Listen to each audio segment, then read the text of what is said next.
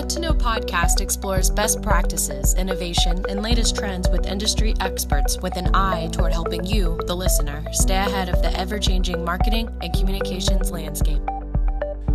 Good afternoon. This is Aaron Strout, CMO of W2O Group and the host of the What to Know podcast show.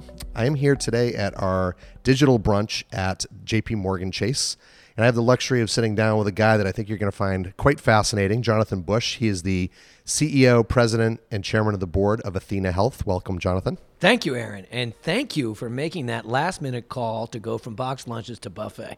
Hey, anything for you because box lunches really are not that exciting. They're lame, and this was the officially best buffet I ever had at a hotel lunch. Oh, that's good. I haven't eaten yet, so I'm glad to hear that, and hopefully there'll be some food left when I get down there. Fish.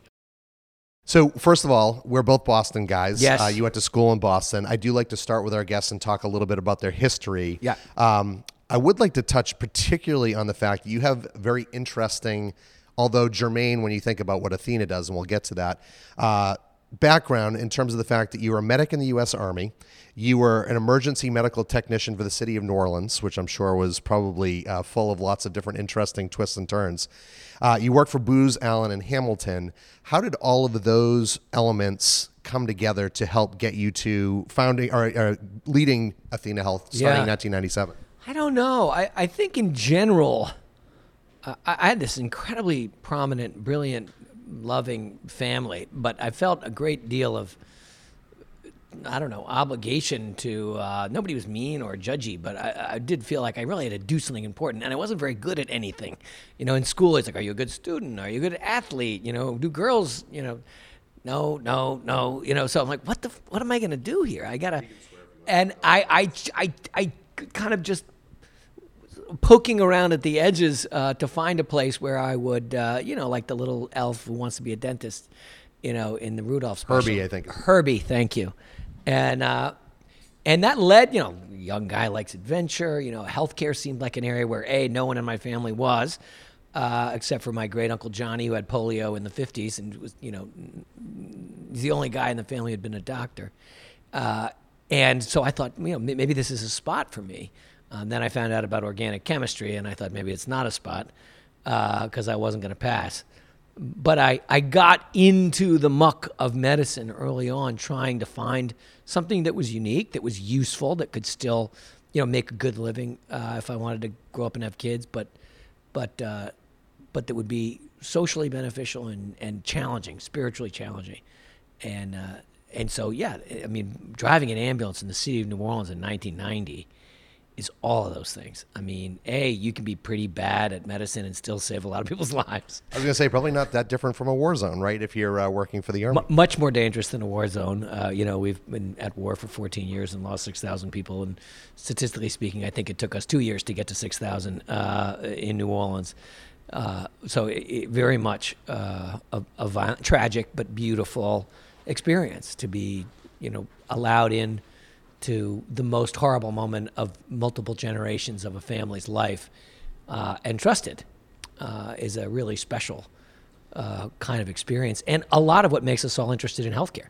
So speaking of, I do want to get to what Athena does. I know the statement you have on the site talks about you being a leading provider of network-enabled services and mobile applications the heck is that? For medical groups and health systems. Mm-hmm. I get a sense that your background led you to, you're trying to bring more organization and bring more efficiency to what is still somewhat of a broken healthcare system. Yeah. So talk a little bit about what you guys do and how you help. It actually did start in New Orleans, where I had a lot of the time was spent on just crap, clipboards and phony calls that, somebody just literally we had these things called cabulance calls, where some guy couldn't afford a ride downtown, or couldn't afford a regular generic prescription refill, so they would generate a $400, which would never be paid, ambulance bill in order to get a $5 refill. It's God, there's so many of these opportunities. My first one was, what if the ambulance just pulled into the housing project, opened up the doors, turned on the lights, and just did clinic visits? Instead of these guys all have, because the only way you could at that time and place get any health care was to go to the emergency room, which was unbelievably expensive, inhumane, exhausting. We could just make a big difference. And as I got my nose up in in the tent of medicine. The number of examples of that, like, why are we doing this? Why is this happening? I'm going to talk about it today. Why did we get 1.4 billion with a B faxes last year just in Athenahealth? And that all those little opportunities for friction that just, it's expensive, obviously, but it's dehumanizing, more importantly. It just makes the doctor feel numb, makes the patient feel untended. And that's where I suddenly realized, I wish it involved romantically, braving gunshots and driving through red lights, but unfortunately it involves faxes, phone calls, and claims. And that's what Athena does, is we basically seek to open the network, to connect all the different people who provide care electronically to one another, to multiply the intelligence of the network starting by saying, hey, this patient's already been seen across the street. Here's their prescriptions. Here's their blood tests. That just doesn't happen today, and we're starting to do it. And then ultimately, I think, hopefully, free people to do what matters. Make doctors feel like, hey, I was a relevant and important person today. I did very little bullshit with my day, and I made a lot of difference with my day. And similarly, patients, I did not get treated like a freaking cue ball bouncing around, hitting on other balls on the table and never getting in the hole. So you did a good job, I think, at answering one of the questions we wanted to talk about, which was this frictionless system, right? So that's leading into it. Yes. And let's talk a little bit about the other thesis, which is how can artificial intelligence, everyone hears the buzzword, but I think you're really starting to help put it into practice and have seen the future in this space. It's interesting how new, you guys at W2O probably are students of this, but you get a new idea or a new invention or a new promise, and it becomes all the craze. And it almost becomes a panacea. AI. First it was like, I remember dyslexia, ADHD. We got to cure ADHD. Let's put every kid on Ritalin. These huge overreactions. And then we realized, no, that's just called being a boy at 12 or whatever. And then we kind of tune back and adjust. Opioids on pain management. Oh, we have to have painless medicine. How dare we let people have pain after surgery? Oh my God, we just addicted 1 billion people. Pull back, adjust. And AI is kind of having its crazy debut in that regard. And you hear about, cancer moonshot. We're going to solve cancer with AI. We're going to read all radiology with AI. Probably, maybe. But right now we can't do anything at all with it. And the way you start in AI with any of these things, it's similar. It's agile. You take a piece, you work it, hone it, get it right. If it's really good, you make it an object and combine it with another piece, which you hone and get right. So our experience with AI, we have this extraordinary group of machine learning scientists, and they want to cure cancer. They want to do moonshot press releases. But what we started with is, hey, read the faxes. People still live in faxes in medicine in 2017. Code the claims. There's only 6,000 procedure codes. There's 190,000 diagnosis codes. They're all just a combination. Look at the chart, do the mapping, and we can give you humans to compare to, right? Because we've got 105,000 doctors banging out 215 million visits a year.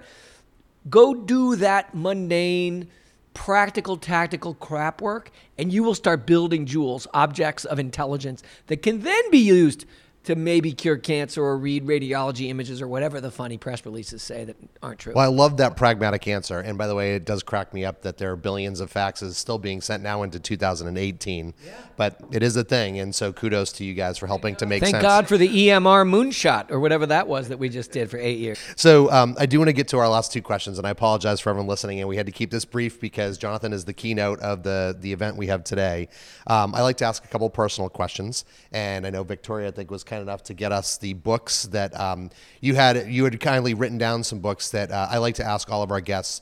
Is there anything you've read over the last year or two that you'd like to share that has inspired you or maybe is a touchstone? Yeah, no. I mean, I just read this book that I loved, but it wasn't at all inspiring or important. That's okay. We can, you know what? So the beauty of this is we actually do put it up on our blog. And what I can do is I can collect the books from you guys. Yeah. This will be the little Easter egg that people have to come to the WO site.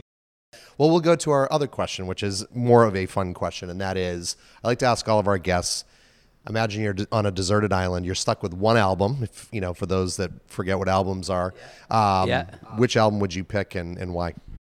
Nathaniel, Rateliff and the Night Sweats, because I find that sort of broken. I started life very idealistic. I didn't do any of the things that I thought made for men to have bad lives. So I thought, therefore, I would have a great life.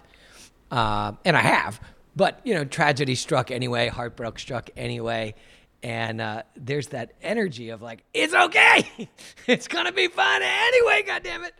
That I love. I literally, when we were landing here on the plane, I put it in my ears before I got onto the car for my 17 meetings that Sunday, yesterday. And I just feel great spirit from those kinds of middle-aged to heartbroken men who still get passionate. Well, that's a great answer and a great way to end. So thank you, Jonathan. This is Aaron Strout, the CMO of W2O Group, the host of the What to Know podcast show. We've just spent some entertaining minutes with Jonathan Bush, who's the CEO, president, and chairman of the board of Athenahealth. And I'm looking forward to hearing your talk. Thank you, Jonathan. Thanks for having me. Want more episodes of What to Know? We post a new episode every Thursday. Subscribe on iTunes, the podcast app, the Stitcher app, or Spotify, and view the podcast page at w2ogroup.com/whattoknow.